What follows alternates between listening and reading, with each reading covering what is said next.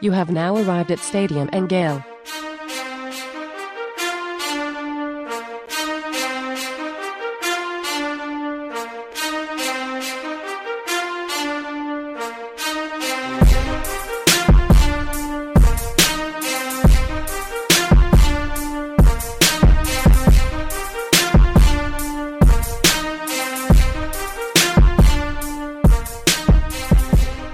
Boys and girls, ladies and gents, welcome to another episode of Stadium Miguel. It's Uncle Silk. This your boy 35, the All-American. And Dan. How y'all boys feeling, man? We fresh off the fall thrashing. Should have been a little bit more thrash, but how y'all feeling this fine Monday evening? The Gators are 8-1, going to Atlanta. I got to take the boat out yesterday. The first time in a little while, so you know how I'm feeling. Got my trip to South Florida booked for Christmas. Got 3 boat days playing there, so you know I'm riding high on the hog right now. You fishing or you just cruising yesterday? Just cruising. Nice weather out, man. I don't blame you. So Dan was driving the boat, huh? And look at me, another boat trip, another trip where all the passengers survived. There you go. So I'm starting to think Silk was lying there. There you go. Yeah. I don't know. Hey man, I still won't get out there with you quite yet, Dan. So. All right, you're the one missing out, my friend. December 3rd, we're gonna hang out down here in South Florida on the boat. We're gonna see what's up, catch some vibes. Other than that, I didn't do much this weekend. Same old. Did a lot of matter of fact, we had closed the kids charity Saturday. Yeah, tell me about that. That was huge. That was big. A lot of people showed up. We filled 2 or 3 trucks up with a lot of clothes and shoes, a lot of money donations. But it was fun, man. The people that pulled up, we gave them a quick tour of the building with masks on and whatnot, kept it safe. But, yeah, it was just a good little time to give back. How much did you guys end up raising? Do you have a final count yet? No, I haven't done the financials count on anything. I can't remember. I think last year we did like $5,000. I don't think we did more than $5,000 this year. I got to get with TJ and the guys and see what we end up raising. But I definitely had way more clothes and shoes than we had last year. Last year we had more money than anything. Shout out to Bennett Auto. They gave us not only did they lend us the trucks, they also just gave us a few $100 at the end of the day just to go buy some clothes from like Walmart or whatever. So that was dope as well. Excellent. Ahmad, how was your weekend? My weekend went well. I went down to St. Pete with my wife to she had a friend's baby shower, so we just hung out there and came back. So nothing too extravagant, but nice and chill. Silk, I think that's the 10th or 11th time Ahmad's been in my neck of the woods, and not nearly a phone call, you know? I ain't even know. I think it's top secret missions now, Dan. I'm telling you. I mean, when I be with the fam, man, look, the wife she make all the plans, man. I just go. You know I get it. Well, we got a big show today, boys. Let's get into a few pieces of show news. Atlanta is booked. We are all set and ready to go for the week of December 18th, 19th, and 20th. So we got a big event at Big Sky on Friday night from 5 to 8 in Buckhead. Look forward to having you all there joining us. We'll have drink tickets and all that kind of fun stuff for you. On Saturday morning, we'll be at the Trap Music Museum. That'll just be a live stream and a show for us. Unfortunately, wish we could invite you all to be there. And then right after that, from probably about 2 until 6, we will be at Park Bar, which is just about a 10-minute walk from the stadium. It is the closest bar to Mercedes-Benz Stadium, so please come hang out, join us. Tailgating is going to be limited, but we know the drinks and food will be flowing at Park Bar. And then after that, we are partnering with the Atlanta Gator Club, and we will be doing a Q&A and hanging out over at Fado in Buckhead on Saturday night during the game. So join us. All of that is sponsored by our friend Alan Horn, who sponsored a couple of our Gator panels, so we're very appreciative to him. Reach out to Alan for all of your insurance needs. If you live up there in Georgia, it's 706-692-2888. Outside of that, we are doing a big Patreon giveaway for people that are a member of Patreon. All the details are on our Twitter feed. And then check out our shop. Bunch of new T-shirts, bunch of new merchandise on there. So looking forward to having you guys wear some of the new ATL Takeover stuff that we put up there as well. So just some show business to get out of the way. Shout out to my man Johnny Rutledge. He's gonna pull up on us in Atlanta to hang out with us at Big Sky and Trap Museum and all that stuff. He want to hang out all weekend, man. So shout out to a hometown legend, Johnny Rutledge, coming in. He lives in the A. Yeah, he's gonna pull up. I'm here for it. All right, boys, let's get into the show. Let's hang out. Let's go. This show is always sponsored by our friends over at the Thomas Firm, which is going to handle insurance claims for property damage to your home or business. Lawyers have over 20 years of experience handling roof damage and leaks from storms, water damage, hail damage, hurricanes, sinkholes, and fires. They work all over the state of Florida. So give them a call if you need their help, 813-221-2525. Visit them at tntattorneys.com. Again, 813-221-2525. All right, boys, big week in Gator news. Some of the players that we've talked about on this show are now finalists for some big awards. So let's go through some of that. Kyle Trask just got announced that he is a semifinalist for 3 different awards: the Davey O'Brien Award, the Maxwell Award, and the Johnny Unitas QB Award. Kyle Pitts is a semifinalist for the Bolitnikoff Award, which they announced this year goes to the best receiving target regardless of position. The Mackey Award, which is for the top tight end, and then the Maxwell Award. Evan McPherson is a semifinalist for the Lou Groza Award for top kicker in the country. And then Kyer Elam is a semifinalist for the Thorpe Award. You guys want to call out any picks? Any winners? I like Kyle Pitts to win most of the awards he's up for.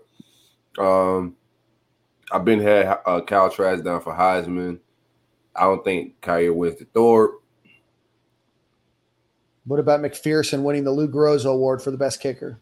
I don't know if he wins that. What's this landscape like? I know he's missed a few. Yeah, he's missed, I think, 3 on the season. That seems like it's an award that definitely is a lifetime achievement award. I think that he becomes a finalist. I'm not sure if he wins or not, but kicking is one of those things where you often get a kicker from like BYU or Eastern Washington that pulls it off. So just all semifinalists now, but shout out to those 4 guys for being semifinalists. No matter if you win or not, being up there is certainly a great honor.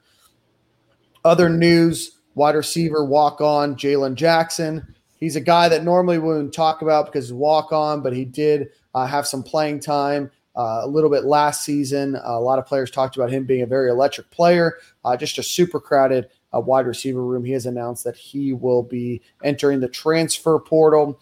So I think that's all for player news. Big shout out to friend of the show, alumni of the show, friend Nick Delatorre, who moved on from Gator Country to Rivals.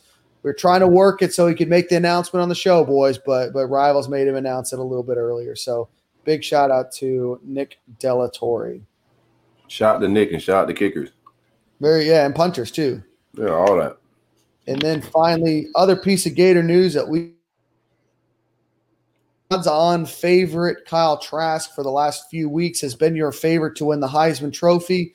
After this week, Mac Jones and the betting markets have switched, with Mac Jones as a bit of the favorite to win the Heisman Trophy. We might get into this question a little bit later with Tim Brandon, but want to know what your guys' thoughts. You think Mac Jones did enough on Saturday to win the Heisman Trophy, or put himself in a position to win, or was it just because Alabama won so decisively and Florida just didn't win as decisively to shift those odds? Yeah, we're not doing ourselves any favors with not just beating the crap out of some of these teams. I do think we're keeping it vanilla on offense, but I still think Kyle's in a good position. His numbers are crazy. The odds are what the odds are, but they look Kyle square in his face and tell him he can't get a Heisman with these type of numbers, then like the system's flawed. Like it's all full of crap at this point. Absolutely. So I like Kyle still to win it. I like where he stands. I was thinking the same. I'm sorry, I don't mean to cut you off there. I was just gonna say I was thinking the same thing, bro, because his numbers are outrageous. So if you don't win it, you just give me a good enough reason why you feel like Mac Jones or whoever else win it. Yeah, it'll be interesting. There's definitely been some talk about the wide receiver Devontae and Najee, the running back, potentially splitting some of those votes or taking some of those votes from Mac Jones. It'll be interesting to see if a lot of the writers and everything else kind of coalesce behind one of those, or if that's true. I think right now Kyle Pitts deserves the award. I think that he's done the most for his team. I think if you take Mac Jones off of Alabama, Alabama is still a juggernaut. I think you take Kyle Trask off of this Florida team, and they're not quite the same. And to me, that's what the Heisman Trophy is about team impact, not just being the best player on the best team. So we'll see. There's still a couple games left to go, and these are just betting markets. Vegas doesn't have an actual vote. And then I guess the final piece of Gator news that I almost forgot. Glad we remembered. The first UF national champion in women's track, a lady by the name of Heidi Hertz-Sweet, just passed away. But she was the first women's national champion in women's track, like I said. So rest in peace to her, obviously a legend in her own mind, only 64 years old. Sweet. Well, let's get to the game breakdown against Tennessee, which is brought to us by our friends at the law firm of Friedland and Associates. So if you have an issue with auto accidents, medical malpractice, nursing home cases, criminal matters, or personal injury case in every jurisdiction within the state of Florida, give Lee a call at 1-800-95-INJURED or visit yourfightourbattle.com. Again, that's 1-800-95-INJURED, yourfightourbattle.com. Florida comes off a 31-19 win over Tennessee, where they let up some late points at the end of the game to make that game a little bit closer. But I guess starting with you, Ahmad, what are your thoughts on that game? I mean, we definitely left some points out on the table. We definitely could have done some things better. I just hate the late game scoring. It just sounds like a weak excuse sometimes when people say it. I like to keep teams out the end zone. That's just me. But definitely left some points on the table, and we could do some things better. But ultimately came out with a W. Yeah, just a game we should have just. Again, we should have blown these people out. We controlled the game the entire time, but each week I want to see us peaking and getting better towards Atlanta. I don't think the goal is just to beat Tennessee. I think we could beat Tennessee. We're going to beat LSU, but the biggest thing is are we getting better at the spots that we're concerned about? Offensive line? No, I don't think we're getting better at offensive line. We all want to see some things shuffled around to maybe see some progression as far as push. And I think Tennessee was a setback with the run game, offensive line scrimmage play. Gene Delance is out there playing a whole other game. I don't know if he don't hear the snap count sometimes or what, but he ain't even getting out of his stance good sometimes, man. So that was discouraging. Kyle gonna do what he's doing. He's gonna get his numbers, the offense, the receivers, they're good. But just to watch our trenches struggle like they struggled this game on the offensive side of the ball was a bit much for me. But that's the thing too. So I've seen a few people saying he didn't know the snap count. Well, damn. Well, aren't we too late in the season to not be knowing the snap count? He's just out of his come on. at this point. Too late into his career too. Yeah, that's what I'm saying. Like, bro, this is like his second or third year out there, bro. Like third year at Florida. Yeah. What's the issue? I don't know what it is. And no matter what you say, I don't care about his issue at this point. Right at this point, I'm concerned about why the coaches don't see everything we see, because I know they do. So that's more my concern at this point. It's not Gene Delance. It's who's putting Gene Delance out there is my concern at this point. Well, part of me is Nick Delatorre and I were texting right before the press conference, and he asked for some numbers, and I sent him over his way. And, Dan Mullen's whole thing was just kicking the ball down kicking the can down and saying, you guys, they don't know the play count, or they don't know what the snap count is. They don't know what his responsibility or what his play is. But if you look at the numbers, you can account for maybe, when you record some of these facts that they're not, 100% in terms of what you should, what the play is or maybe what the responsibility is. But Gene Delance leads the team in sacks allowed, 4, in hits allowed. He has more than double the amount of hurries allowed, and he has almost triple the amount of pressures allowed from anybody else on the team. And to top all of that off, he's also the most penalized offensive lineman on the team. And so at some point in time, you have to have a better alternative. And if you don't, that's one of two things. That's a development issue, that's a recruiting issue. And that's a very, very frustrating position to be with a guy that played at Texas, transferred here, 3 years in the system with the same coach, the same offensive line coach, practiced with the same quarterback on the second team, with Kyle Trask when he was backup and still can't figure it out. It's exceptionally frustrating to watch. And the excuses that, you just don't understand what you're looking at is frankly BS. And it's very annoying to hear. Yeah, I know. They don't take a genius to spot terrible offensive line play. Like I don't have to be any type of guru or football genius to see that. Like this guy's whiffing and not blocking anybody. When he's on one-on-one with a defensive end, like he's barbecue chicken. Like I'm nervous. He's gonna get Kyle. Like Kyle's getting hit. A lot of drives was killed by DeLance. In the run game, he's getting no push. It ain't just him. Some other guys on the offensive line as well. So I don't want to just harp on him the whole time. But I wasn't pleased by a lot of 51 action either, man. It's just like there's no push. And he was whiffing onto stuff as well. So put some of the young boys in, man. Tennessee was a matchup, but we could have got guys in. I think Missouri, all these teams were matchups, but we could have shuffled some things around and try to get some other things going. You're not going to fix Gene DeLance by Atlanta. Right. He is who he is. So if you put him out there, I expect him to get manhandled. I am going to go out on a limb here and say that my preseason projection of Stuart Reese being the offensive MVP can be put to rest. Dan. I get it, Ahmad. Damn, Dan. And like I told you from the beginning, it's that whole right side, right? Literally. I mean, the left side wasn't doing much either this Tennessee game. Just to be real with you. To be quite frank, yeah. The whole offensive line. We had like 20 yards rushing or something? Not a lot. Let's talk a little bit about the rush game. Dan Mullen said that he's not worried. He said that they basically he's upset that they didn't call more running plays. But at the end of the day, Florida ends the game with 30 yards. One of those was a Jacob Copeland 17-yard run. Kadarius Toney had 7 yards. Naquan Wright had 2. Damian Pierce had 5. Malik Davis had 0. You have 11 rushes by your running backs and with 7 yards. And then on 3rd and 3, we had the goofiest running quarterback dive. Whatever that was. What was the point of that? I mean, we can't run the ball all day, and then we try to run that on 3rd and 3. Well, it's just weird, right? I mean,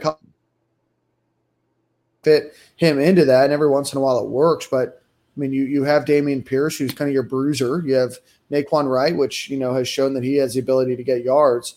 It's just a weird time and a weird pick, and I mean, threw everything off kilter.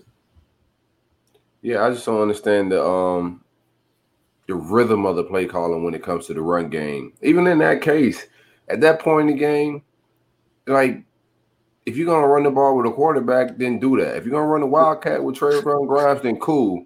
But asking Kyle Trask to do that, talk all that, a willing runner stuff, that sounds good in a press conference doing coach speak, because it don't deliver the same in the game. That looks crazy every time he runs Kyle like that. It ain't his fault.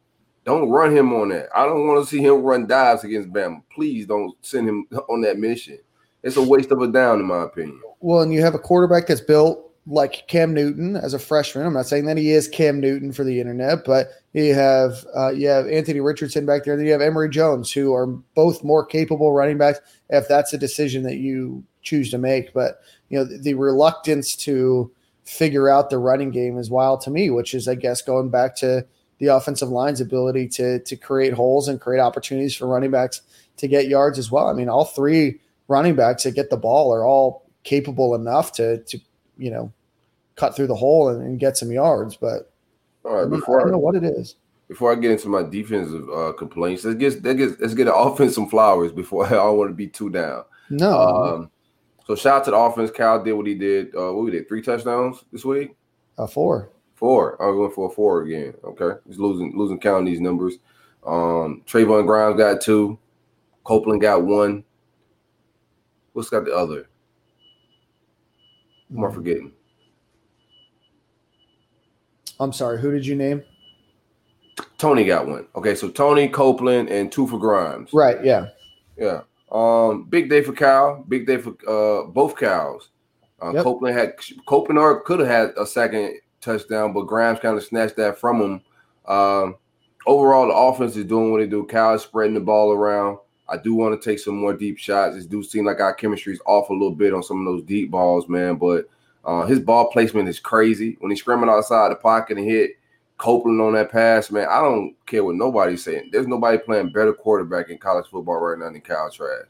Yeah, absolutely. Kyle Trask, when he was blitzed against Tennessee, was 10 of 13 for 87 yards, 2 touchdowns. Under pressure, 3 of 5. So, offensive line didn't play well. Kyle Trask definitely did what he had to do. But, again, over 400 yards. I think he's had over, 400 yards more than I think any quarterback in Gator history in a season. So, correct. It just absolutely incredible numbers that he's putting up.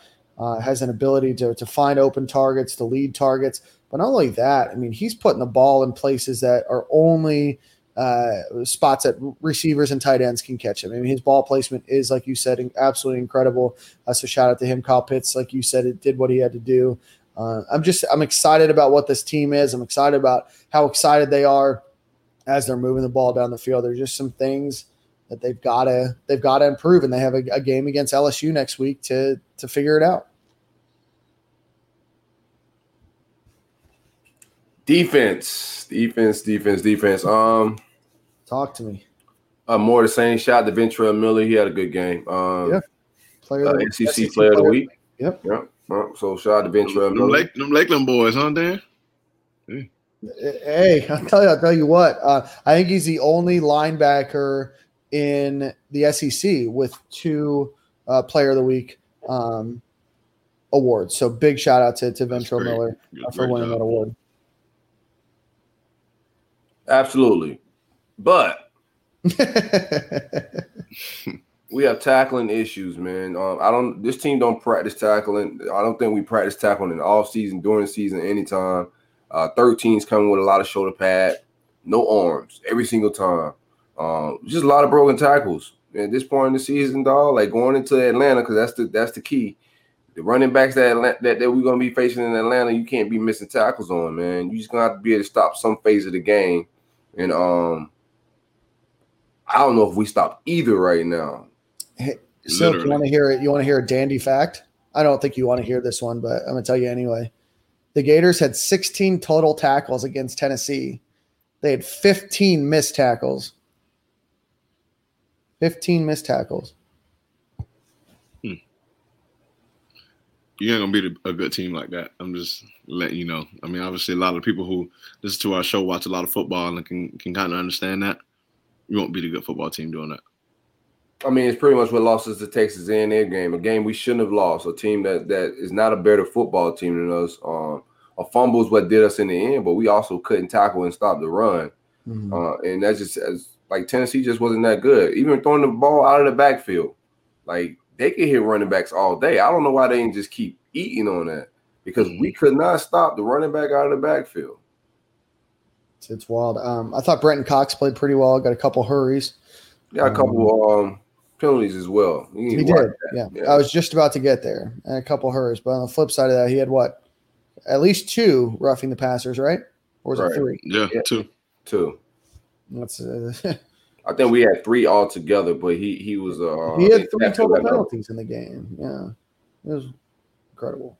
How do you think the defensive backs played? Poor.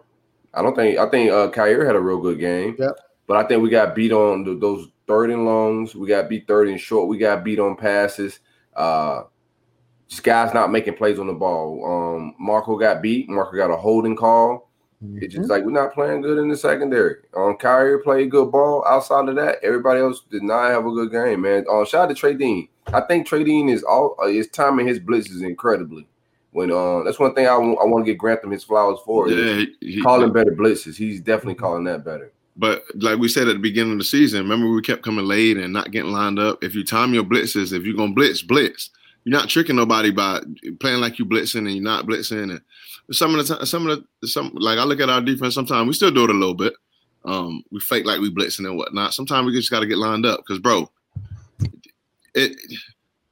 if you know football, I'm sure that quarterback knows you're not blitzing, because if you blitz, the next person that's going to pick him up is a safety 15 yards off. So we know you're not blitzing, bro. Stop doing that. Just get lined up and let's play football. I love it. I love it. So let's talk safeties, right? And Florida obviously has a massive problem there. You have a game against LSU, then a game against Alabama, where they're obviously going to air it out. I don't even know what to expect. I do know what to expect. I'm sorry. I don't know what's going to actually happen. Who do you put as your two starting safeties against Alabama? Sean Davis, Trey Dean. Yeah, same. Yeah, I'm with you. Man, but who do you put at the start, though? Do you keep two there? No, I'm not feeling two. Like, that's what I'm trying to ask you. So, I mean, what we going to – give me Travis Johnson. I don't care. Give me Travis Johnson. Give me Kyer, and then give me Jaden Hill on the outside. I'm just gonna keep it a ball. That's what I want. That's my five. Yeah. From what I've just seen, man. You know what I'm saying, that I would like to see when we from going forward. LSU in Atlanta, Kyer, Jaden Hill, and Travis at the star, and then my safeties Dean and Sean Davis. We gotta find out the health of Sean Davis as well, though, because he missed this past week with an injury. Right. Yeah, I don't love the chance of Donovan Steiner trying to match up against Jalen Waddle or Devontae Smith or tackling anybody or tackling anybody. If I don't see him for the rest of the season, we'll be all right. I can say that about a lot of people, but I'm not going to do that. There's just nothing about the body of work that's being put out consistently, not even just in coverage. I'm talking in pass rush. I'm talking about overall tackling. Is this the worst Gator secondary you ever seen? Because it's definitely the worst Gator secondary I've ever seen in my entire life.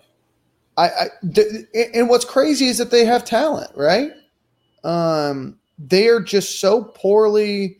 They just execute so poorly. I mean, Nick Washington say, "Hold my beer." No, Nick Washington. I would take Nick right now. I would take Nick Washington right now over a lot of stuff in our secondary. You capping? I would I am not capping. Nick Washington. I'd take the routes that Will Hill took. I'd take a lot, right? I mean, when was the last time they talked about the Gators secondary this way? It was probably 2007. No offense, Ahmad, right? Yeah. Super young team, right? Bo Hayden, freshman. You're a freshman. Marquis Anderson's out there, right? Like Janoris Jenkins is a freshman. So, like, you have all of these people that just had no experience. But you fast forward to this year, you have a 4-year player in Marco Wilson, a 5-year player in Donovan Steiner, a 4-year player in Brad Stewart, a 4-year player in Sean Davis, right? A 4-year player in Trey Dean. You name all of these people, and it's like you guys are all acting like this is like the first week you've played, not Trey Dean and not Kyer Elam, but this is like the first week you've played or the first season you've played. And a lot of them have had the same coach for the last 3 years, or, Torian Gray's a good coach. So, like, what's going on? What is the issue that week after week after week, it doesn't seem to get better? I thought we got lined up a little faster this game sometimes. I thought we got lined up a little bit better sometimes. Like, what you want me to say? We're 9 games in a season. No, it's not you. It's just like we shouldn't even be having this conversation right now. And you're like, sometimes line up quicker, sometimes. Hey, shout out to my defensive line. I think Zach Carter's making himself some money. Slayton is playing outstanding, solid. I love Slayton right now. Yeah, he's playing a really solid season, man. Cox too, man. If he freaking stop with late hits, absolutely. So because he comes off the ball out of his mind, bro. Like he really comes off the ball. That last touchdown they scored just gave me. I just walked away from the TV. You know how that little meme where the kid cries one tear and walk away. Yeah, that was me. That last run that they ran in, we missed like 5 tackles on that play. I was just like, "What was that?"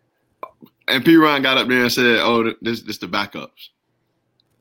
Okay. No, that was definitely not backups. It was definitely 11 and 13 missed it, then 40. Right. Some same names we say every week, bro. It's the same exact names. 13. Well, technically, they're backup. 40 is a backup, but 40 got to make that tackle. 40 is the third person. 13 in the backup, 11 in the backup. Them the first two touched him in the backfield. Right. Yeah, I've seen enough out of 40 to know that he's on the field enough to not be considered backup. I don't know. Any other thoughts on this game? I mean, Florida didn't have a great game. Yeah, we just can't be leaving points on the field. You know what I'm saying? I'm not concerned about the offense. I think we'll go get points. I just think, like, we're not playing a team of Alabama's caliber. And whiffing on a block versus Tennessee ain't the same as whiffing on a block versus Alabama. Some of those are going to end up being script sacks and cost us big moments, man. Same thing with the quarterback play. We're playing a quarterback that's not that good. It's a young boy that got some talent that's going to be good one day, but he missed some open throws. Yeah, he just wasn't a good quarterback.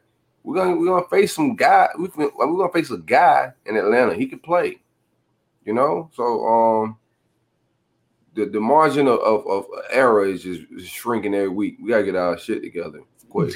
Margin of error is about as thin as a credit card right now. Yep. Doesn't mean that it can't be better. I'm be honest with you. Like, everybody's talking, everybody kind of just. I'm not trying to go to Atlanta just to go. I want my boys to go out there and pull this shit off. Yeah, so I'm looking every week and hoping they get better. This defense get better because it ain't look good for Atlanta. But man, I don't want to waste this historic quarterback these numbers Cal putting up on just getting to Atlanta and getting waxed. Now let's go win this shit. And there's no reason that they can't, right? Yeah, there's a bunch of reasons they can't right now. There is not, but that's not what I mean. But there's no reason. You put it all together. They have the talent. They have the scheme to be able to win that game. Absolutely. And now it's a matter of executing at a high level. It's about not getting complacent. It's about putting your best foot forward each and every play. It's about fundamentally doing well. What is it? You engage. What is it? Hit, engage, and wrap up, or whatever it is. Whatever the terminology is, a defensive backs use or defenseman, but that's what you need to do on defense. You execute on offense. It just don't seem like we rallied to the ball and stuff like that. I don't know. It's just like when, like, on that second and third level, it just seems like you got to get there. I mean, bro, like, it was times when me and Major used to sit. Literally, we're sitting in the meeting room and we're looking at ourselves on film and we're trying to. It's like a contest of who can come out of their break faster. Right, and you know, who can come off the break of the quarterback or break on the ball that's running. Like, we got competitions on who can do that the fastest, bro. It's like it's no urgency. It's like these dudes, like, everybody want to dive at feet. That's it. They want to dive at feet with elbows. Like, you can't talk to nobody diving at their feet with an elbow, bro, in this league, bro. Come on, man. Like, come on, dog. Like, I don't know. So I don't know if they're teaching that in practice, but that's what I see on film. There's a lot of diving at feet. Just start calling for some names. All right, that's where it's at, man. What you got next? Yeah, I think like a couple of things that I saw, or a couple other facts. Gators are outscoring their opponents 93-6 in the final 5 minutes of the second quarter, which is still incredible. And then here's a bit. This is from a 538 article. They wrote this about Kyle Pitts. In 6 games, obviously we know all this stuff, but there's a fact at the end of this. Pitts has smashed to pieces the old stereotype of a lumbering, blocking red zone target. He has 29 catches on 43 targets for 513 yards, 17.7 yards per reception, and 15 of his catches have been explosive plays or receptions going at least 16 yards. No tight end in the last 16 seasons has made that many plays out of more than half their catches on a single season. So shout out to Kyle Pitts. He's just doing historic things. Like you said, Silk, I don't want to waste a historic quarterback and a historic tight end on not being able to wrap up. So got a game against LSU next week. We're going to break that down here in a second after we meet with Tim Brando. But you have one more opportunity before that red Crimson Tide is lingering up there in Atlanta. And then they got to see me at Magic City, Dan. They got to see us at Magic City. As always, this interview is sponsored by our friends over at Roof Soldier. So Roof Soldier is a veteran-owned company that specializes in all aspects of residential and commercial roof replacement and repairs. So whether you have experienced any recent roof leaks or damage, or simply want to take advantage of having a free roof inspection, as we head into the wintertime, the storms have slowed down a little bit, so it's a good time to repair your roof. Give them a call at 1-877-ROOFS-FL or visit their website, roofsoldier.com. Tell them Stadium Gale sent you, get a bunch of money off. Again, 1-877-ROOFS-FL or roofsoldier.com. Let's get a living legend, Tim Brando, on the show.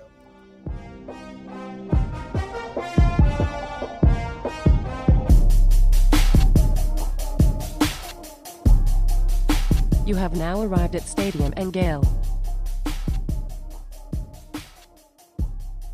And joining us for the first time on Stadium and Gale is one of the most recognizable names and voices in college sports. Currently with Fox Sports, previously with CBS and ESPN, is our good friend Tim Brando. Tim, how are you doing this evening? Fine. It's great to be with you. Happy holidays to all of you. And let's hope we get to 2021 sooner than later, right? I hear that. Yeah. Absolutely. So, Tim, you've been around college sports for a long, long time. So love your opinion. Want to hear your opinion on this year's Florida Gators team.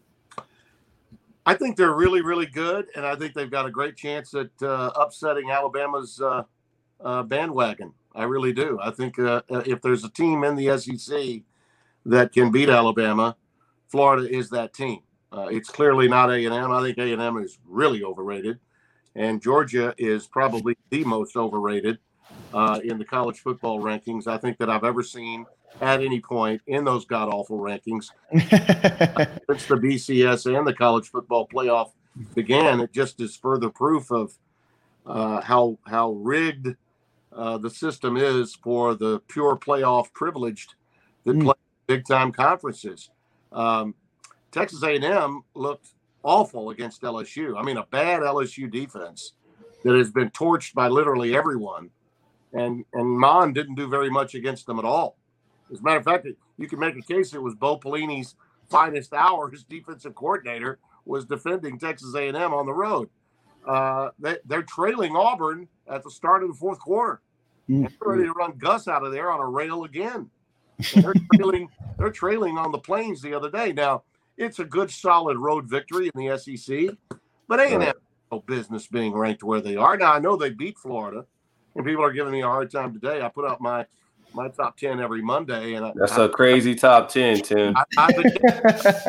It's not if you watch all of college football, and I watch all of college football. And the problem, Corey, is that not enough people do in today's media, because the reason they don't is because they don't have to. We've got a system now that really only cares about 4 or 5 teams, right? And nobody else. I dare say not many people knew who the Coastal Carolina quarterback was on September 12th, but I did. I was calling his game, and they've done a lot since then. Grayson McCall should be a Heisman Trophy finalist. He's really good. Oh, wow. He beat a kid, Wilson, at BYU that's going to be a first-round draft pick in the upcoming NFL draft. Talk to anybody, they'll tell you that. But again, this is all about the privileged, all about the Power 5 teams. The group of 5 gets no love, absolutely no love. And yet in 1 week, the Sun Belt went 3-0 against the Big 12. That was back in September. And of course, the Big 10 and the Pac-12 weren't playing then. And the SEC and the ACC didn't start until 2 weeks later. Listen, this is a COVID year. It's different. It's unlike any other season we've ever seen. But to some extent, all right, at least for me, and I like to watch all of football, those early weeks, the only teams that were playing, now think back, okay? I'm going to ask you to go back more than, a month. I'm asking you to go back about 7-8 weeks. If you were watching college football closely, you were watching the Big 12 and then all of the group of 5. They were the only ones playing. So we saw a lot of Arkansas State, a lot of Louisiana Lafayette. We saw a lot of Liberty. We saw a lot of Coastal Carolina. And BYU was playing some early, too. Of course, they're not technically in the group of 5. They're an independent, so they're sort of in limbo somewhere. They're Notre Dame, basically, without a seat at the table. If Notre Dame hadn't joined the ACC for 1 year, they would have been like BYU, struggling to find people to play. Because Stanford wasn't playing, USC wasn't playing, Michigan State and Michigan weren't playing. They needed somebody to play. And that relationship between Notre Dame and the ACC is exactly why Notre Dame's in the position they are right now. They had no other choice but to join the ACC for one season only, and it worked out beautifully for them. So, yeah, I'll give you a million reasons why everybody I've got ranked, Corey, is exactly where they ought to be. And no one can can tell me otherwise. And when somebody says, well, but if they played 10 times, they'd lose 8 or 9 times to Florida or A&M. Well, you don't have to play. In the college football playoff, you play one game. It's one and done. One and done. That's my problem with it, Tim, because I think in that one we wax them. Say what? I just think in that one game we don't need 8 or 9. I just think in that one we're gonna play. We're just on a different level than Coastal Carolina. I understand their resume, but I just think who's we? Who's we? Gators. I don't think so. I don't. Okay. I completely disagree. I think that you're underestimating them because they put jock straps on too, fellas. Okay. No, they're a good football team, but I just think it's different caliber of athletes. They're not seen as much. Well, that kid likely is an unbelievable player. That running back is outstanding. I'm here to tell you. Mm-hmm. And Hey, Tim, I understand that, but can they play defensive back? Because we're gonna light that shit up. I understand you talking about their running back and all that, but you can talk smack all you want. I'm here to Yeah, that's true.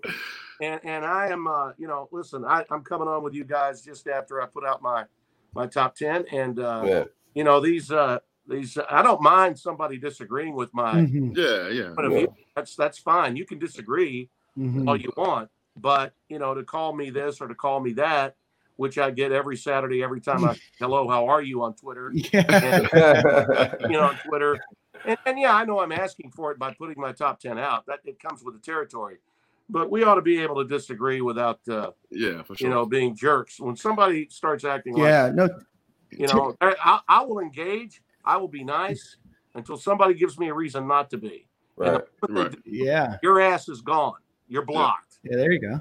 I've been quick on my block trigger too, Tim. I know the vibes. That's why we need to get to 2021. That's right. Knock out the bullshit, right, Tim? Yeah, exactly. Yeah. Tim, I do want to talk to you about your top 4 because right now you have Alabama, Notre Dame, Clemson, and then you do have Ohio State in there. Do you think that Ohio State, and it looks like they're going to probably end up playing the 6 games, do you feel comfortable putting them in a playoff with only maybe 6 wins instead of some teams that maybe have 9 or 10 wins? Or what are your thoughts on trying to rank Ohio State? I am comfortable. Yeah. But I will tell you, had they stubbed their toes or performed, let's say, like A&M did against LSU, a couple of weeks ago, if they had performed or underperformed without 3 starting offensive linemen and countless other players on defense against Michigan State, that game had been more competitive. I would have slid Cincinnati in their spot. I would have. Yeah, that's who I've got 5. Cincinnati's also really, really good. They've got a great defense. Their defense is just outstanding, and their quarterback is also underrated and undervalued. He's really good, and Luke Fickell's done a hell of a job. They've got Power 5 type talent at that. They do. They sure do. If you don't know that about Cincinnati, then you haven't been paying attention. That's sure. Right. The thing with Ohio State, and maybe this is because it is subjective, it is subjective. The thing about Ohio State that I can't get out of my mind, and I'm sure a lot of other people probably feel this way too, is without Justin Fields leading that parade to bring football back to the Big Ten, without the players themselves. Think about this. Justin Fields, you can argue, had more to lose by playing this year than he did gain. He had more to lose than he had gain. His place in the NFL draft was secure, whether he had played quarterback at Ohio State this year or not. So as a quarterback, you can make a case the only place for him to go individually was down by playing this season. But he wanted to play and play badly. He knew this was his year. He knew he had the personnel with him. And, he's looking around seeing Georgia playing, and, he made this move to play at Ohio State. Now he's not going to be able to play because of geography, because of where he's located. I mean, he was pissed, justifiably, But he went out of his way and I think led the parade of Big Ten players, not just at his school, but at many others, to say, you know what? The science has changed. We want to play. And they made it so difficult on the suits, the leaders of those schools, that they finally acquiesced. And and put in these rigid, stupid 21-day protocols and 6-game eligibility crap, to make it harder just for image sake, to make it appear as though they cared more about human life than either the SEC or the Big 12 or the ACC. But they did get on the field. And I think Justin and the Buckeyes, if they handle their business against Michigan, and if it's not Michigan, I don't know who the Big Ten puts out there, Maryland, whoever they put out there to make it a 6th win, handle their business, then I think it's justified for the Buckeyes to be in. And Tim, what is your Heisman pick right now, or who are your finalists right now? I know you mentioned the quarterback from Coastal Carolina, but who else do you have in that group? He'd be in my top 5 or 6, and we vote for 3. Right. And here's always been my philosophy, guys, because let's face it, they ought to have 5. We ought to be able to put 5 in instead of 3. I think that's way too low, number one. And I think that certain players won't win, but they deserve to be invited to New York. Through the years, I've talked a lot to Heisman finalists, and they'll say, I'd never been to New York until I got invited by the Heisman Trust. And so a lot of times we forget this, but it's true. The players just want the experience, the experience of being with their peers. Like, for instance, last year, Jalen Hurts knew he wasn't going to win the Heisman, but Jalen really was happy to be there and be a part of it to keep the roll going for Oklahoma for the 2 Heisman winners in front of him. And, he wanted to be with Burrow, because he and Burrow, had spent a lot of time through the years together, coming up through the ranks. So, I thought Jalen deserved to be there. So a lot of times with my vote, I will vote 1 and 2. I will vote the guys I really think should win. And my 3rd place vote goes to the guy I most want to have the experience of traveling to New York. Okay. Right. And so that's what I do. I haven't whittled it down to 3 at all. I think Trask probably is in a position where he controls his destiny. If Kyle Trask can move forward, win out, and beat Alabama, okay, and you start looking at his numbers that are just like Burrow's, in some cases better than Burrow's, okay, which we thought was, the best year that we'd ever seen in college football, then I think it's his to lose if he can, go out there and just continue on this pace that he set for himself. Mac Jones is another guy, and this is the other problem Mac runs into. Alabama has 3 guys, right? 3 guys, a receiver in Devontae, a running back in Najee, taking votes away from Mac. Okay, I think Mac Jones is probably the guy that will be invited, but the votes that are going to be given to the other 2 guys on his own team will work against him. But I certainly think that right now, if you're going to put Trask, in the favorite position, Mac would have to be in the next best spot. But again, I think there could be a problem for him. He might not even finish 3rd because his own teammates could be, taking the vote and carving it up a little bit from Alabama's point of view. The kid that I think is the most overlooked that's out there in college football right now as it relates to the Heisman Trophy is the running back at Iowa State, Breece Hall. He is unbelievable. He's big, he's strong, he's fast, he can get to the second level just like that. He's an unbelievable, and not many people are talking about him. He plays in Ames, Iowa, and it's funny to say this, but Oklahoma now with 2 losses is drafting off of Iowa State to move up in the college football playoff standings. So that's another one that jumps into my mind. And certainly Zach Wilson, up until this week, I thought was in a great position had they won and had he been really impressive against Coastal Carolina, but he wasn't. McCall would have to be in my top 5 or 6. I do think Najee Harris is the 2nd best running back in the country. Behind Breece Hall, I would put Najee in that position.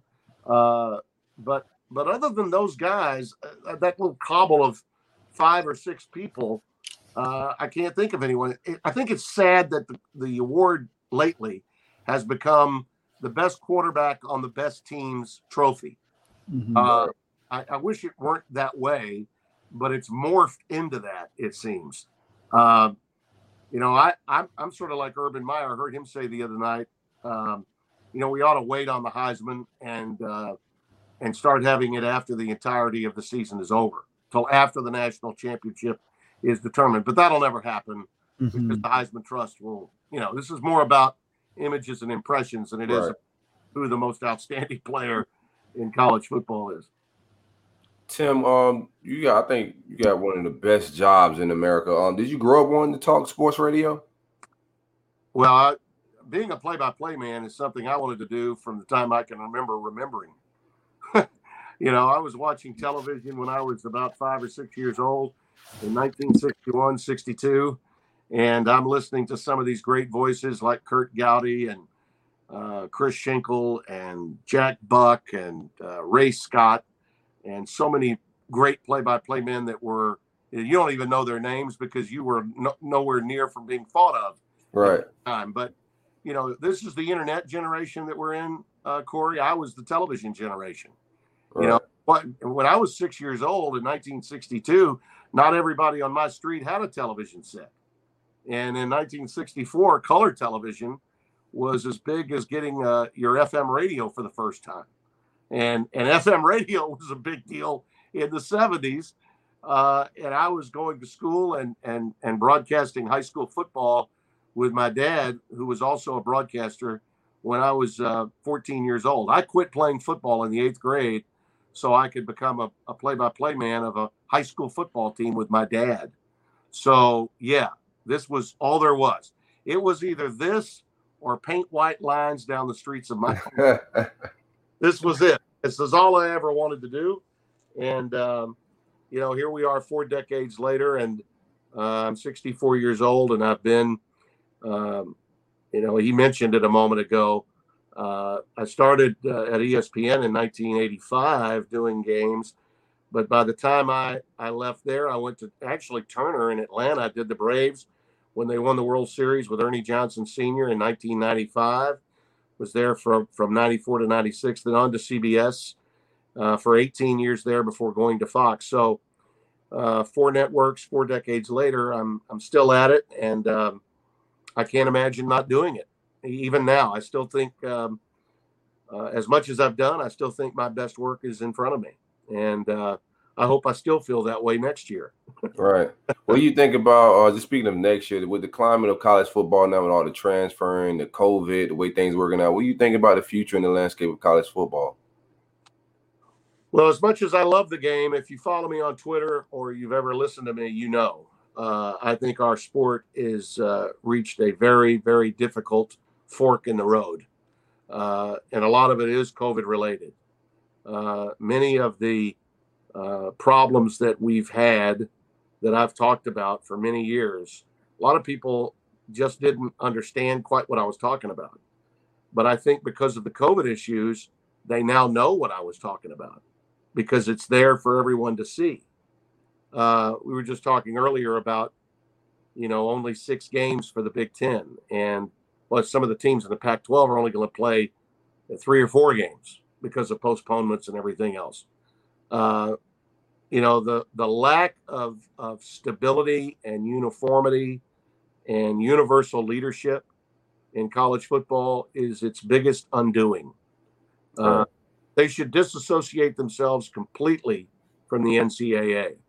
The NCAA has done nothing for college football, and frankly, it doesn't need to, because the lawsuit that was brought by the universities of Georgia and Oklahoma back in 1984, and again, I know I'm talking before you were born, but still.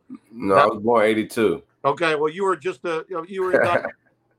But in 1984, that lawsuit enabled us at ESPN to carry college football for the first time in prime time on Saturday nights in 1985.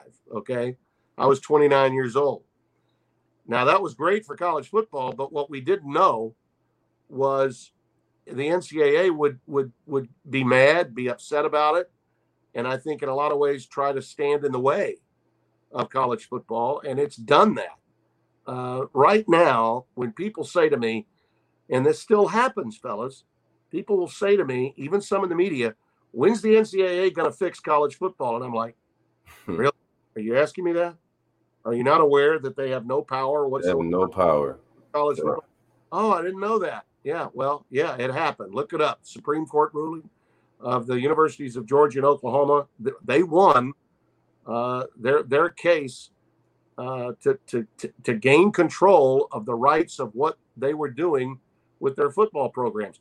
And it was great to give the sport more exposure, and it did, because the NCAA was only showing one game a week, and teams could not be on national TV more than 2 times a year when I was growing up. Well, now it all changed. The College Football Association was formed, and soon the leagues began making their own television deals. Notre Dame separated from that consortium and began making their own individual deal with NBC, and the rest is history. So what we've seen come from that legal victory for college football is greed take over college football. Those leagues care only about themselves. Okay, they don't want to share their revenues.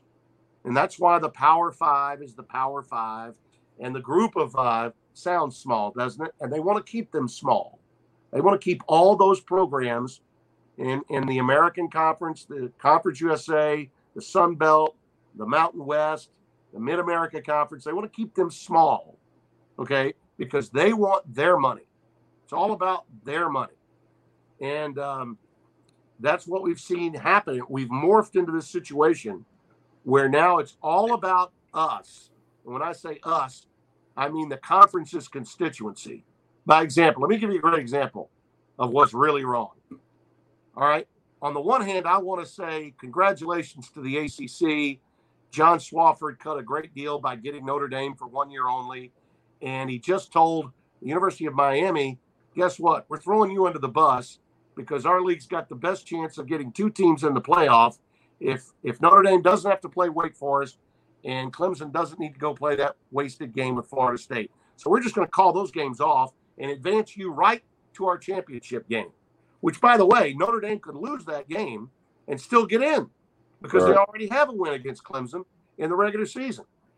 So you can make a case, boy, what a smart move that was by the ACC. Yeah, but you know what? Florida still has to play another game, right? They had to play Tennessee before they can get to Alabama. Alabama has to play another game before they can get to their game. All right, so how ethical really was that? Well, ethics be gone. We don't have ethics in college football. The conference commissioners are going to do whatever they can do to mitigate the issues for their teams because all they care about are their teams, nobody else. And I think that is fundamentally flawed and needs to be changed. College football needs a czar. We need one leader that can be turned to for all the major issues that come our way, so we don't see what we saw at the end of last year during COVID. When we got to the end of the year, we were thinking surely they would all meet and talk and collaborate and say, okay, when do you guys want to start? Fellas, none of that happened. They told us how much they were, how collegial they were with each other. Excuse me, I got so excited I knocked something over. It's all good. But they tell us one thing and then they do another. The ACC only cares about the ACC. SEC only cares about the SEC. We need someone that they all have to turn to, and we need some guidelines that fans can follow.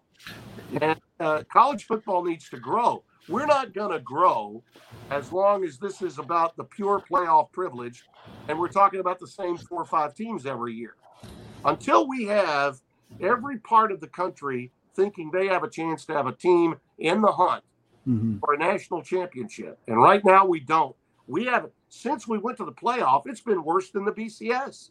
You know, during the BCS era, Boise State really had a chance. Yeah. They did a couple of missed field goals, or they would have been in the playoff one year. I mean, in the championship game one year. Now, it doesn't matter how good Cincinnati or Coastal, they'll never get a sniff with the system the way it is. And frankly, the Pac, if you're ruling out the Pac-12 and you're ruling out the Big 12 every year, that's 45% of our nation's geography. We're not going to get the ratings that we deserve to get for the second most popular sport in the country if we don't have all of the country involved. Imagine for a second, fellas, if we were talking about 10 or 12 teams for 8 spots, as opposed to 5 or 6 teams for 4 spots. Okay, Right. That's a much more compelling conversation. Imagine if College Game Day had gone to Conway, South Carolina last week, and we had 8 teams going in the playoff, not 4. How much bigger would that day have been if the winner of that game, a lot of people would have been saying, had a chance to really get in? Okay, that would have been huge. College football needs that every now and then, a Cinderella. You know, that's what pro ball has always been about. It's what, you know, when the amazing Mets beat the Orioles in the '69 series, when Jim Valvano cut down the Nets in '83. I mean, that's the essence of sport. Mm-hmm. In college football, we take the underdog or the Cinderella, and we say, sorry, you know, your prince just turned into the frog. It's over. You got no shot. We need to change that. And we also need to get the rest of the country as enthralled by the game as the Midwest and the Deep South. You know, fans in the Midwest and Deep South are college football fans. They're going to be there no matter what. Mm-hmm. But around the rest of the country, most of them, after those 4 or 5 teams, don't know a damn thing about college football. And that's a shame. That's really a shame. I got you. Hey, Tim, a little bit back to Florida football a little bit. You say we have the best chance in the SEC to beat Bama. Yes. What do we have to do to accomplish that? Trask has got to be hot. He cannot make any mistakes. The serum for beating Alabama really is unchanged. You got to have the kind of game Deshaun Watson had against them when Clemson beat them the first time in 2016. You got to have the kind of day Joe Burrow had against them last year. Okay?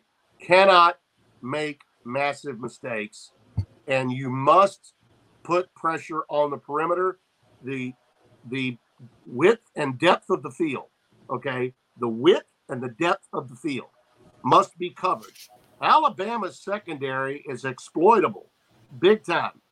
But recently you wouldn't know it because no one has had the talent to put any pressure on that secondary, not since the Ole Miss game. Go back and take a look at what Corral did for Ole Miss with the lane train in that game. So I would suggest, and look, Dan Mullen doesn't need my help, but I guarantee you he's seen the tape on what Kiffin did, and they need to do more of the same. Florida's got the receiving core, and they've got the quarterback to get it done. Their defense has to play their best game. No doubt about that, because Alabama is going to score points too. But your offense cannot afford to make mistakes. Trask has got to be up to the big game, the big moment, just like Deshaun Watson was for Clemson, just like Joe Burrow was for LSU last year. I got you. All right. So you said, their secondary is a little weak. By Alabama standards. Yeah. There you go. Does that have anything to do with the pass rush? I know we talk about it all the time. It equates and it goes together. Sometimes, when you have a good pass rush, it makes the ball come out quicker. You don't have to defend it as long. How is Alabama's front 7 in their pass rush? Well, I think their front line is actually okay. I think their linebackers have been problems. Nick had to make a drastic shift in the way he recruited after Watson lit him up that year. And he went away from the strong, heavy, Hightower type, linebacker.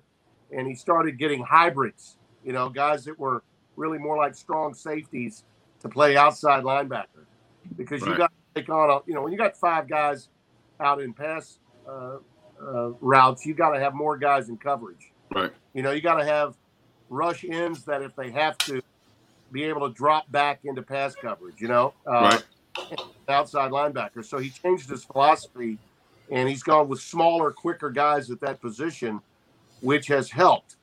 But that money defensive front, those big guys that were really, really good, great pass rushers, I don't see that from 2009, 2010.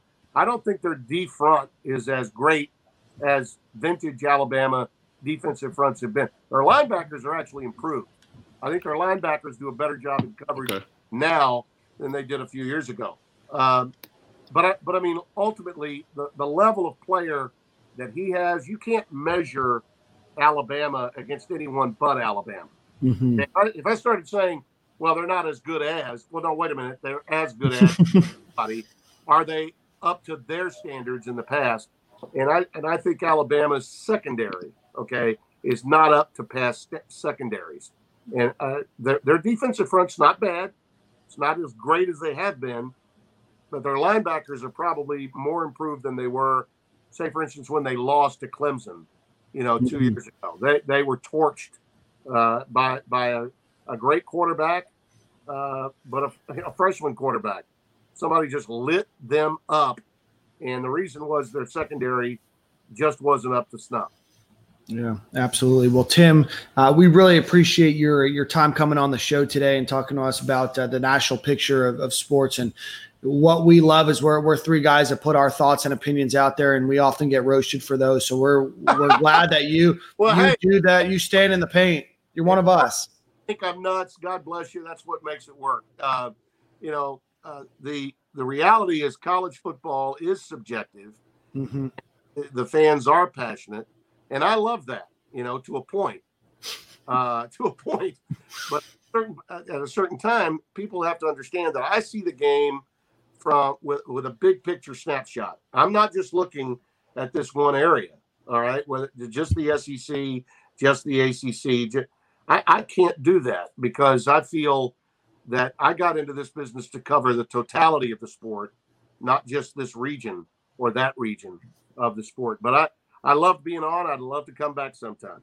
Absolutely. Hey Tim, I grew up hearing you in my living room and watching you do this in my living room, man. It was a pleasure, and it's like this is dope, man. I appreciate you for coming on. Well, thank you, Corey. I remember the time in which you were involved, and I've always respected you, and it's great to be with all of you. It really is, and I mean it when I say it. Follow your own path. I hope the journey is a unique one for all of you, and if you ever need my help, you know where to call me. Absolutely. Well, Tim, thank you so much, and we'll talk to you soon, my friend. You got it. Take care. Bye-bye. Thank you. Bye-bye. All right, Tim Brando with Fox Sports. Just a really good interview. Great to have him on. He stood in the paint there for his Coastal Carolina pick. Yeah. He told us exactly why he picked him, and he's a GOAT. I respect his views, but that top 10 is nuts. I don't even know what you're talking about because you line them people up on the field with us and we running through that shit. So I don't know what you're talking about. I respect. You guys were going to have some words at each other. Nah, I respect that, but I done been on that field. Remember, he went in the booth after 9th grade or whatever you said. Shit, I've been on that field. There's no way. There's no way, Dan. For Christmas, are you looking for a new mortgage? Well, then look no further than my friend Carlton Black with Envoy Mortgage, who's licensed in Florida, Georgia, Tennessee, and Virginia. He's going to offer all types of home loans, including conventional loans, FHA loans, VA loans, fixed rate loans, adjustable rate mortgage, jumbo loans, and more. He can also help with refinancing. And if you are a real estate agent, reach out to him where you guys might be able to partner together. So again, give our friend Carlton Black a call, 404-769-5501, or email him at cblack@Envoy Mortgage. That's ENVOY mortgage.com for all of your mortgage needs. Florida plays their final game in the Swamp on Saturday night against LSU, who is entering the game off of a very, very rough season so far. 3 wins, 5 losses, coming off of a 15-17 shellacking by Alabama on primetime television. Boys, thoughts?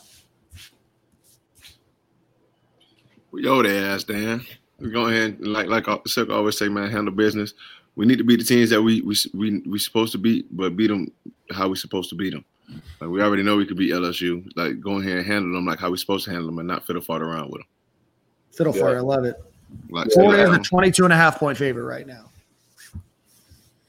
Yeah, as a team that's fresh off of playing Alabama against a quarterback that we're kind of going against for this Heisman thing, I think we need to come out firing and put this thing away early. You know what I'm saying? Mm-hmm. It's a competition, Dan. Let's not waste our time and come out here trying to just do these weird running plays in the second half and stuff. Let's just put this team away. Go for the throat. Blow it out. I don't like how Dan kind of just dials it back when we're up in the fourth quarter or early in the third, midway through the third, kind of just chilled, man. Like, bro, let's go for the throat. Like, give me some old ball coach. Let's put 70 on. Like, we should have put 65 on that Tennessee team, man. We got to know when they kick teams when they down, dog. They down. Let's kill our rivals while they down. I don't get them a little life and just get an easy win and get out of there. No, let's blow them out so they can think about it all season. Yeah, and so we can get these trolls off. Florida is going to be without Jeremiah Moon in this game. Sean Davis and Rashard Torrens are both questionable for that game. It was announced earlier today in Dan Mullen's. I forgot Moon was on the team. Man, you already know. Against Arkansas. For real. Man, listen, I've been trying to question what was going on, what the hype was about that. But hey. About what? I just really just forgot. Like, he's just been gone for so long. He forgot Moon was on the team. I did. Yeah. I don't know. I mean, he's missed, 4 or 5 games this season? Literally every year. Yeah. So, like, I don't know what the hype is every year about this. Yeah. He plays once in a blue moon. Oh, man. The measurables is probably the hype. Yeah. Same thing with Bernie. Like, most of the time it's the measurables. When you haven't seen him on the field yet, they just know how fast he can run, how high he can jump, and how strong he is and all that stuff. But it hasn't translated to the field yet. You're right, Ahmad. I think TJ Finley, their quarterback, is the one that's going to play against Florida this weekend. 140 attempts this season, 79 completions, 56.4 completion percent, and 946 yards, 4 touchdowns, 5 interceptions. Has taken 6 sacks this season, so definitely not strong. Miles Brennan was the one that started most of this, or started at the beginning of the season at least. 60% passer, 11 touchdowns, 3 interceptions. I'd be curious to see what exactly they do trot out. They turn the ball over quite a bit through the air. Florida has done better recently of getting the ball from their opponents through the air. From a rushing perspective, they really have a 2-headed monster in halfback John Emery and then Tyrion Davis-Price. Both of them have, high 300s, 391 for Davis-Price and 366 for Emery. Both not super successful backs in terms of yards per carry. Emery's not bad at about 5.1, but I know that he had a couple of kind of late game drives or a couple of late game runs where he was able to do well. He's the more explosive of the backs, but ultimately both of them go down pretty quick with yards after contact, and both have a singular fumble on the season. So we talked about this when we talked about Tennessee, but what do you guys want to see out of this game, if anything other than what you've already said? I want to see somebody else start at the offensive line, but I'm tired of saying that. So, no, I just want to see them blow this team out. I mean, Atlanta's the barometer. We should beat the crap out of Tennessee. I mean, LSU. It's not a whole lot of takes for this game, to be real with you. You know what I'm saying? Finley's not a good quarterback. He's okay. Like, he has a good ceiling and all that, but for this matchup, it don't take a good quarterback to torch our secondary, but he's just not good enough for them to beat us. We should blow this team out. But I think a lot of our problems have been masked these last few games, and we'll see what we got in Atlanta. This is where we're at with it. Do we have any potential? It's been a lot of coaching rumors and stuff. Are we going to talk about that a little bit? Yeah, we are. We've got a couple other pieces to talk about before we get there. That's on the docket. Don't worry. So, what are your keys to the game? We got to get score predictions and all that. So, man, we just again, we got to go handle the business how we're supposed to. We know this team can't play with us, and we got to show them that. But part of me is with Silk too as well. Is we know we're gonna win the game. We just probably gonna go in here and win the game, and just have to show up in Atlanta. He's gonna keep it vanilla. Like, fans about to keep it vanilla, and I kind of get that. Yeah, you know what I'm saying.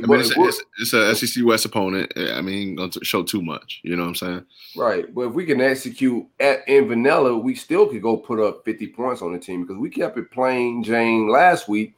But you just had guys like certain moments where Copeland's dropping balls to keep drives going. Yeah. Like you just gotta just execute, like so. We should come out and blow this team out, dog. But this is not saying much. Yeah, I want to see them put together a full game. It's been since Georgia that this team's put together a full game, but this is your last opportunity before you play arguably the best team in the country. You can beat them, and there's ways to expose them, but at the end of the day, you have one more opportunity to prime the pump before you go out there and play. So I want to see good, clean football. I want to see protection and make sure that you get players out of that game healthy and safe, right? Number two is what do we want to work on? The rushing game. We want to work on the right side of the offensive line, which I don't know if that's going to solve itself. We don't need to work on anything at this point. Like the rushing game, I guess it is what it is. We too. It's too late. We gotta work on something. Yeah. And then number three is we are. Yeah, we were who we thought they were.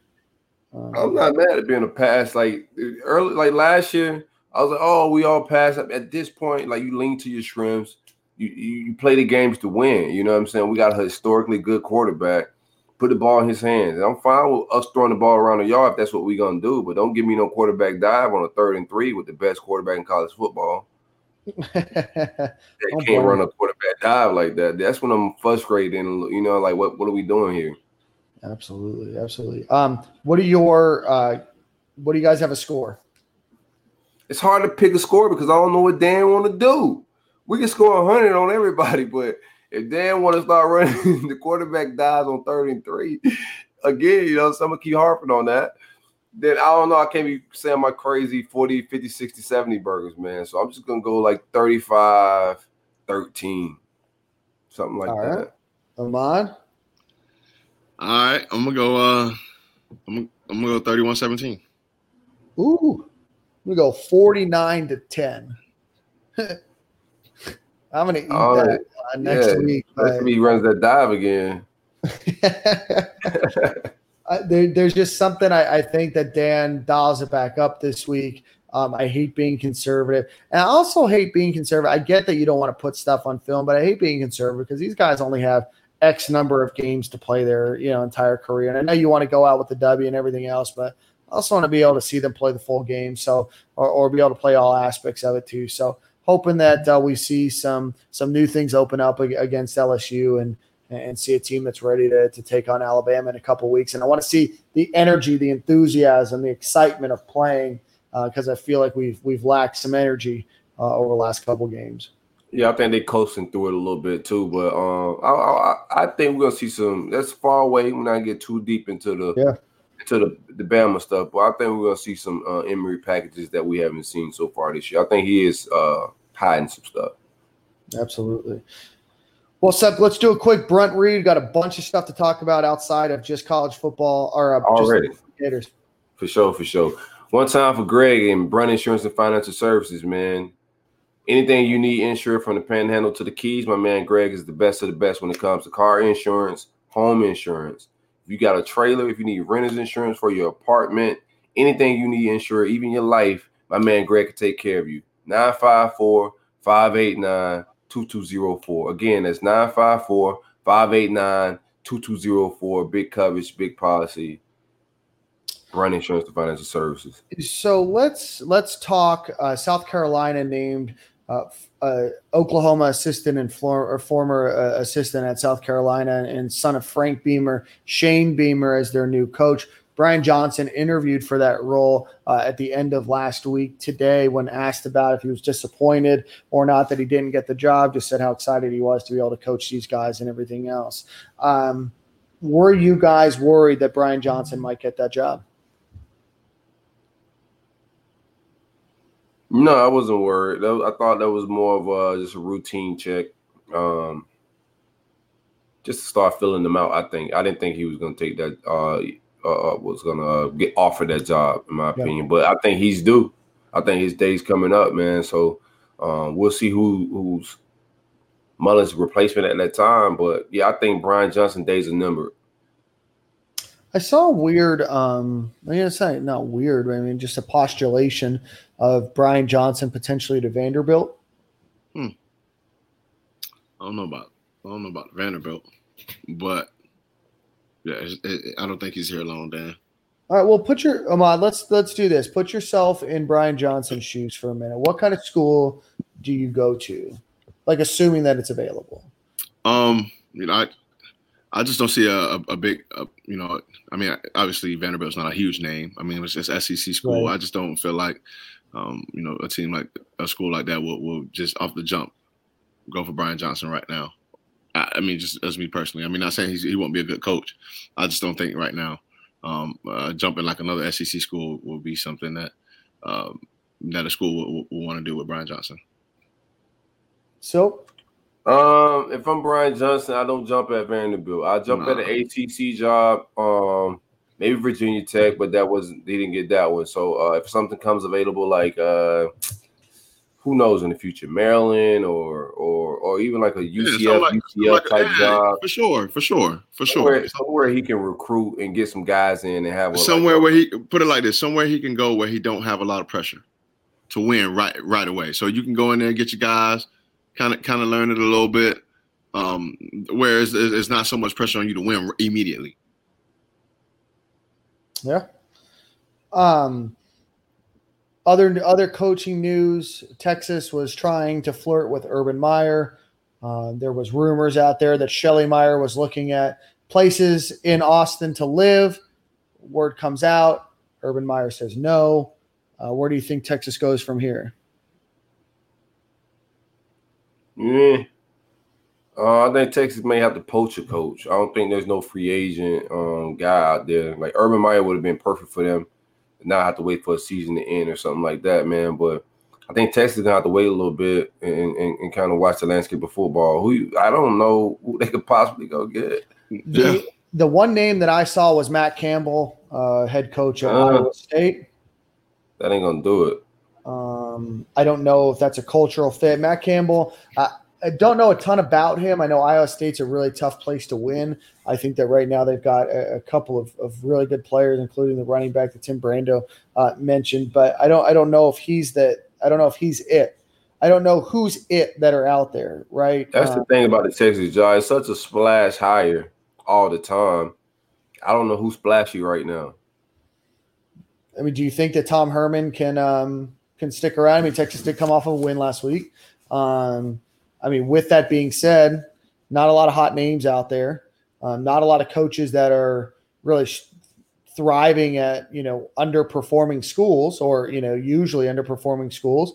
So I don't know what you do.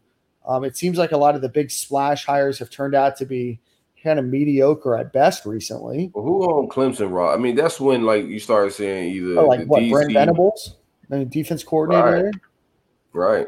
I mean, but Brent Venables is making a couple $1 million a year at Clemson. I mean, he's probably had a ton of opportunities to. That Texas bag hit different though. Like I think the money won't be an issue. With it comes the expectations. That's one thing about it. Yeah, the money ain't an issue, but I think that's what we getting a lot of guys out there is because that money, and then they get out there and it's like, oh, is Texas really a good job, Dan? Like, hell yeah. I mean, is it? Well, I mean, besides the money. Right. Yeah, location, money, tradition, history. It's a good job, bro. We talking about tradition. We talking about tradition and history, but then Texas has won. That's really all it been. Texas has won the Big 12 twice in the last 15 years. We're just talking about not like Texas is a juggernaut. So that's what I'm telling you. A job entails the money of the program, boosted support, your area, your location. Is there local talent around you? That's what really a job entails, like the traditions and stuff around it. That's a fucking top 3 job probably in college football, bro. Theoretically, yeah. No, it should be. Yeah, but right now, dudes ain't going there. Dudes going to go to A&M. Because you've had two kind of failed head coaches, and that's what I'm saying. I'm not in a hurry to go to damn Texas. I know y'all talking about rich and tradition and all that, but as a recruit coming out of high school, I mean, I'm not in a rush to go to Texas. But Texas is not good, but as far as that's what I'm saying. Like, I mean, as a job, you gonna go there and be going in 2 years just because you want to be at Texas? No, Herman could get recruits. It ain't like he's not been able to land guys. He's been able to land guys. He's just not winning, bro. Yeah, he's just not winning. So whoever gets that job, if they start winning like Mac Brown was doing, they just made a mistake. When Mac Brown stepped down, he haven't been the same. Yeah. But when Mac Brown was there, they didn't have to compete for commits. The best kids in Texas are gonna go to Texas when Texas is good. Right. That's a heavenly job, bro. Yeah, if they hire the right guy. It'll be interesting because I don't think that they go after somebody that's not already a head coach, right? That's a job where you can't go learn on the job, right? I know that they were going to have Will Muschamp do that before Florida got him when he was head coach in waiting and all that. But it is a guy like Brent Venables or, their offensive coordinator, Tony Elliott go. But I don't know who those names are. I mean, Matt Campbell is kind of a name, right? Somebody's going to poach the Coastal Carolina coach this year. It's not going to be Texas. Does a guy like Luke Fickell, but he's an Ohio State and Ohio guy. Like, does he go? Yeah, I don't know. It's weird. So I don't know who else you could potentially look at we better pay Dan Mullen a lot of money. I don't know if Dan Mullen goes though. Because I don't know what Texas gives you that Florida doesn't, outside of maybe some more money. They give him some. That's enough. They give him some Jimbo Fisher ass crazy deal. $100 million. But listen, Dan Mullen lives in Gainesville, Florida. It's not that expensive to live. $5, $7, $8 million, whatever he's getting. He's making more than $7, $8 million is, what he would probably get, next year, the year after, next extension that he signs.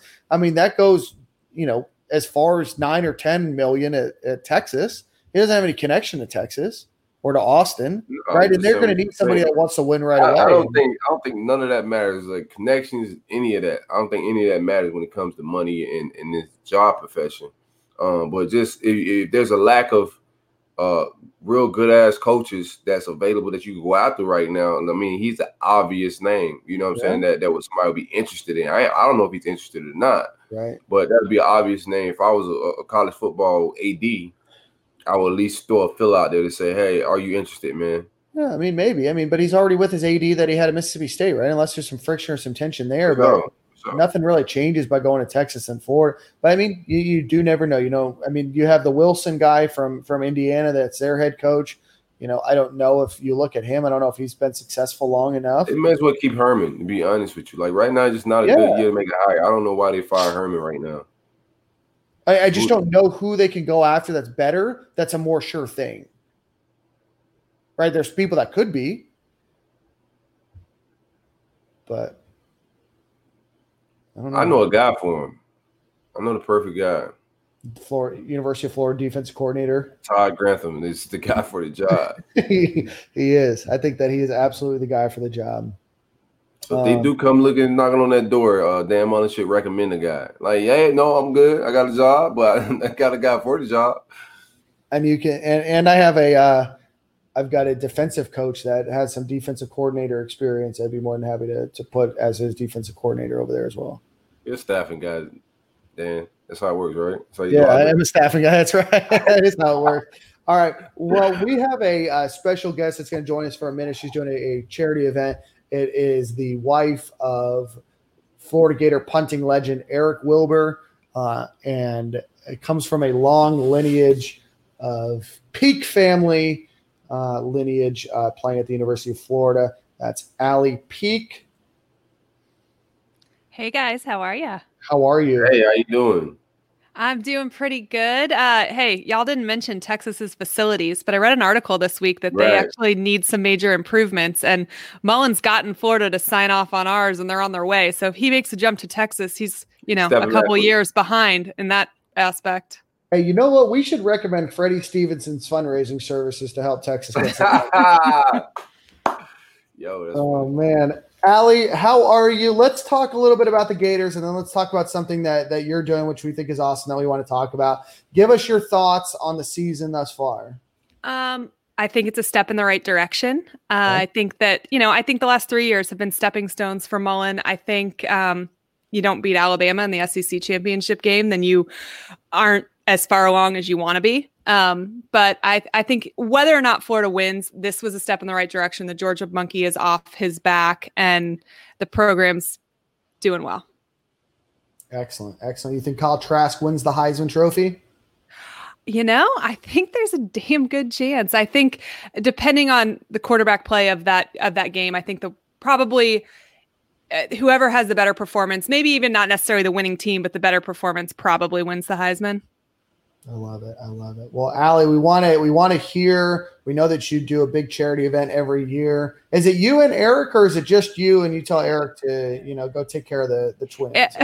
Eric got dragged in when he married into the family, so he is a part of it now by marriage. But my dad played football at Florida. My grandfather did, and my brother did, and we were just a big sports family. And growing up, every Christmas, my dad wanted to donate sports balls and we do Metropolitan Ministries because it's near us. They have a tent. Families can come and kind of shop for their Christmas presents.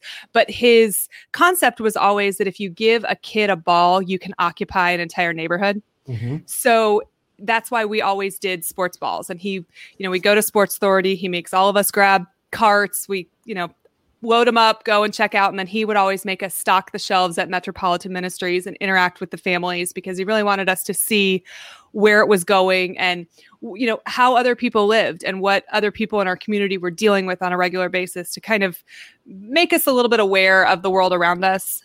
There's 7 of us in our family. So you can imagine 7 of us and both my parents pushing these shopping carts through Sports Authority. At some point there was like 3-year-olds running all over the place and screaming babies and whatever else. But we've done this.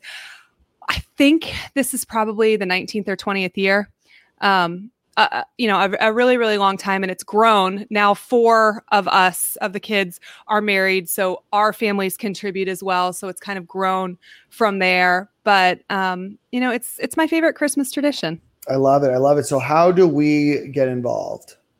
Well, that's a great question. But you guys can, we can put my Twitter name out there or whatever. It's at Allie_Peak. You can message me. I can talk to you about options of sending something through PayPal or Venmo or showing up, or they could send it to you guys on the show or whatever. Or, if you have sports balls and you're in the area, I could figure out how to pick them up from you and get them to the right places. We always do Metropolitan Ministries, and there's also a school this year that is in need of some stuff. So we're going to send some their way as well. But the more the merrier, and there's a lot of people that need help, especially in 2020. So we're hoping we can make an impact. Absolutely. Allie, once again, tell everybody where they can follow you. It's at Allie, ALI_Peak, which is PEEK. Retweet a lot of your stuff too, so you guys can find me in the Stadium and Gale feed, I'm sure. And also, if any of you guys listen to Peak to Pit, on there as well. But yeah, Allie_Peak. We only listen for you. Well, it certainly wouldn't be TJ, right? That's right. Definitely not. Well, Allie, we appreciate it. Let us know how we can help. We'll continue to put that out there. Again, Allie Peak. And what do we call it again? Does it have a formal name? It doesn't have a formal name. Wow. Nope, okay. It doesn't have, but the ball drive, I guess. I don't know. We need something super creative. Eric always wants to call it balls deep, and every year my dad shoots it down. I like balls deep. Balls deep sound like a winner. Yeah. We'll get a graphic made up and all. If you get a graphic made up, you have to stick with it. Then it's real. Yeah. You got to keep it. All right. That's right. I love it. Well, Allie, thanks so much for coming on. Let Eric know we said hello. And then everybody, if you can, please support Allie. That's an awesome charity. Metropolitan Ministries is a great group doing some great things here in Tampa as well. Thanks, guys, for having me. Thanks, Allie. Thank you for coming on and hanging out. All right, guys. Right before we get to the Manscaped read, which I know is everybody's favorite part of the show, this was something that we put on Twitter earlier today, so I want to hear what your guys' thoughts are. What Gator do you most identify with, like, your age? Not the same age as you, but, like, growing up, maybe when you became a Gator fan, or, like, when you think of the Gators and kind of your formative years, who do you first think of? Danny Werfel, Spurrier guys. Yeah. That's when I really start looking at and understanding football, right? So, every year when Florida State play, it was always a dominant game and a game that held a lot of weight because those teams were ranked in the top 5, top 10 every time. And we got away from it for a few years, but I could just remember looking at those great Florida State teams and Florida teams and Miami teams, and thinking, hey man, those guys are some fast dudes out there. With Danny throwing the ball deep down the field. So Danny and the boys. Hello, so. That's hard, man. To identify with. I mean, I grew up on the Spurrier era. That's probably what made me fall in love with. That's exactly what made me fall in love with Gator football. But around the years, I would say when I was in high school or right after high school, when I was playing a little college ball, Grossman and those guys were playing, and that shit was just amazing to me. Grossman putting up crazy numbers, and those are the guys that played around the same time that I was playing as like a young man. So I identify with those guys big time, especially like when I stopped playing. I followed their pro careers and all that, man. So I'll go with the Grossman era. Yeah, I'm gonna probably go with Danny Werfel as well, Mod. When the Gators won the national championship, I was 8, and so that was right around the time that I really started getting into football. I also he was just a really good person, did a lot of great things. Became a Saints fan actually just to kind of cheer him on. And then he went over to NFL Europe, tried to follow his career there, and it was just too hard to follow him after that. But Danny Werfel is a legend. But I would say just watching that. Rex, bro, you be respectful to Rex. Oh, Rex Grossman was incredible. I mean, you talk about a guy that was robbed from the Heisman Trophy. Rex Grossman was the guy. But Danny Werfel probably are more Werfel than Rex, so that's probably the vibes then. Yeah, I'm a little bit more Werfel than regular. I would say you're a little bit more Rex than Werfel, Let me see. Oh, man. Yeah, all sorts of stories. Telling somebody they're more Rex is crazy because Rex is a wild boy. Bro, that's wild. That is wild. We need to get him on the show, man. All right, I'll have my people reach out to his people. We'll try to figure that out. Yeah, if somebody listens to this show, y'all, if anybody has the cheat code to getting Rex on the podcast or radio, y'all holler at us for sure. Yeah, and I need Rex on my pod. Next week would be a good time to get him on. Absolutely. All right, very good. Well, Silk, I think it's time for everybody's favorite ad read from Stadium. Oh, you know what time it is, man. You got to keep them balls right. Allie was talking about balls deep. Balls deep is the vibes. Visit manscaped.com for the best of the best when it comes to man grooming. Before you go balls deep, you need to shave them balls, man. Lawnmower 3.0, it's waterproof. No excuse not to shave them balls because you can knock it out right in the shower. Waterproof, skin-safe technology so you're not skimming yourself or bleeding or anything crazy in the shower. The Weed Whacker still got my nostrils flourishing, breathing good in this nice weather in South Florida right now. Coupon code SG at checkout for 20% off and free shipping. Again, that's coupon code SG at checkout. 20% off, free shipping, manscaped.com. And don't forget the ball deodorant because greatest thing ever. It is Christmas time. Yeah. It's a great stocking stuffer. Yeah, you can't look that stuff in. All right. Yeah. Very good. Just a quick news. Tiger almost got out of the cage, man. Tiger almost got out of the cage. My bad. Rex coming out in you. LSU tight end Eric Gilbert looks like he might be transferring, 5-star tight end, about 350 yards on the season. Nice. But he might be transferring. Outside of that, we do have an episode of Facts Only. It's a recruiting podcast that we do. Silk, Connor from Rivals, and then myself. That will be recording Thursday night. We'll put that out Friday morning. Outside of that, catch us in Atlanta. Catch us on our Patreon. Catch us on our shop. Catch Ahmad on Cameo. Catch Silk acting like Rex Grossman. In Atlanta at Magic City. Yeah. For sure. And all the vegan spots. Oh, vegan Rex Grossman. That's me. Tunmaz Adeli, however you say his name. He's visiting this weekend. Adelier. Tumashi? That's how you say that? I'm going to call him. Tumashi Adelier.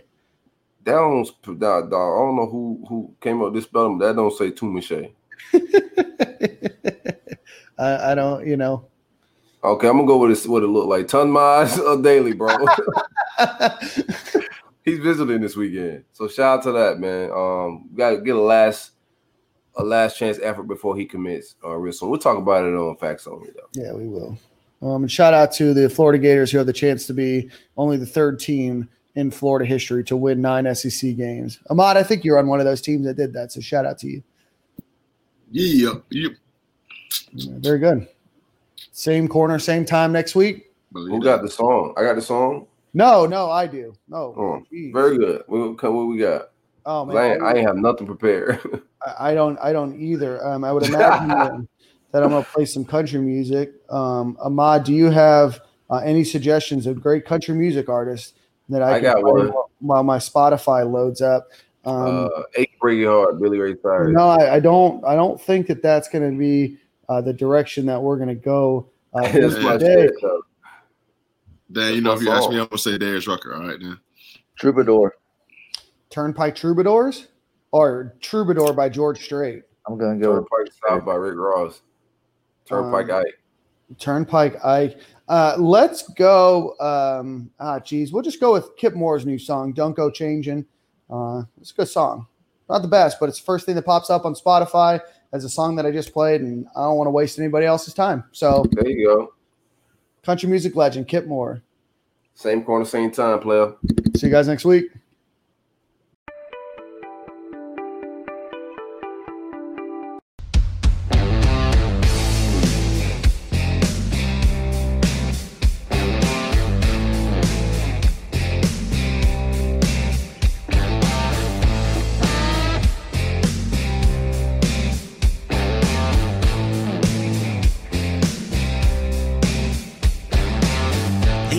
Keep changing like the weather. Everybody's light as a feather. I don't see no signs of things getting better.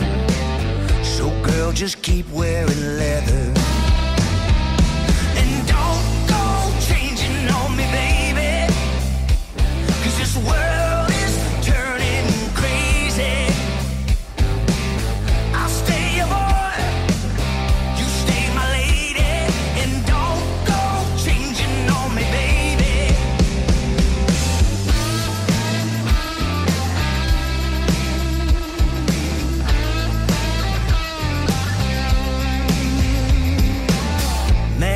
TV selling something, says the new waves are coming. Well, I don't need this new way of nothing, as long as I can count on your loving. Hey! So don't go changing on me, baby, 'cause this world is turning crazy. I'll stay your boy.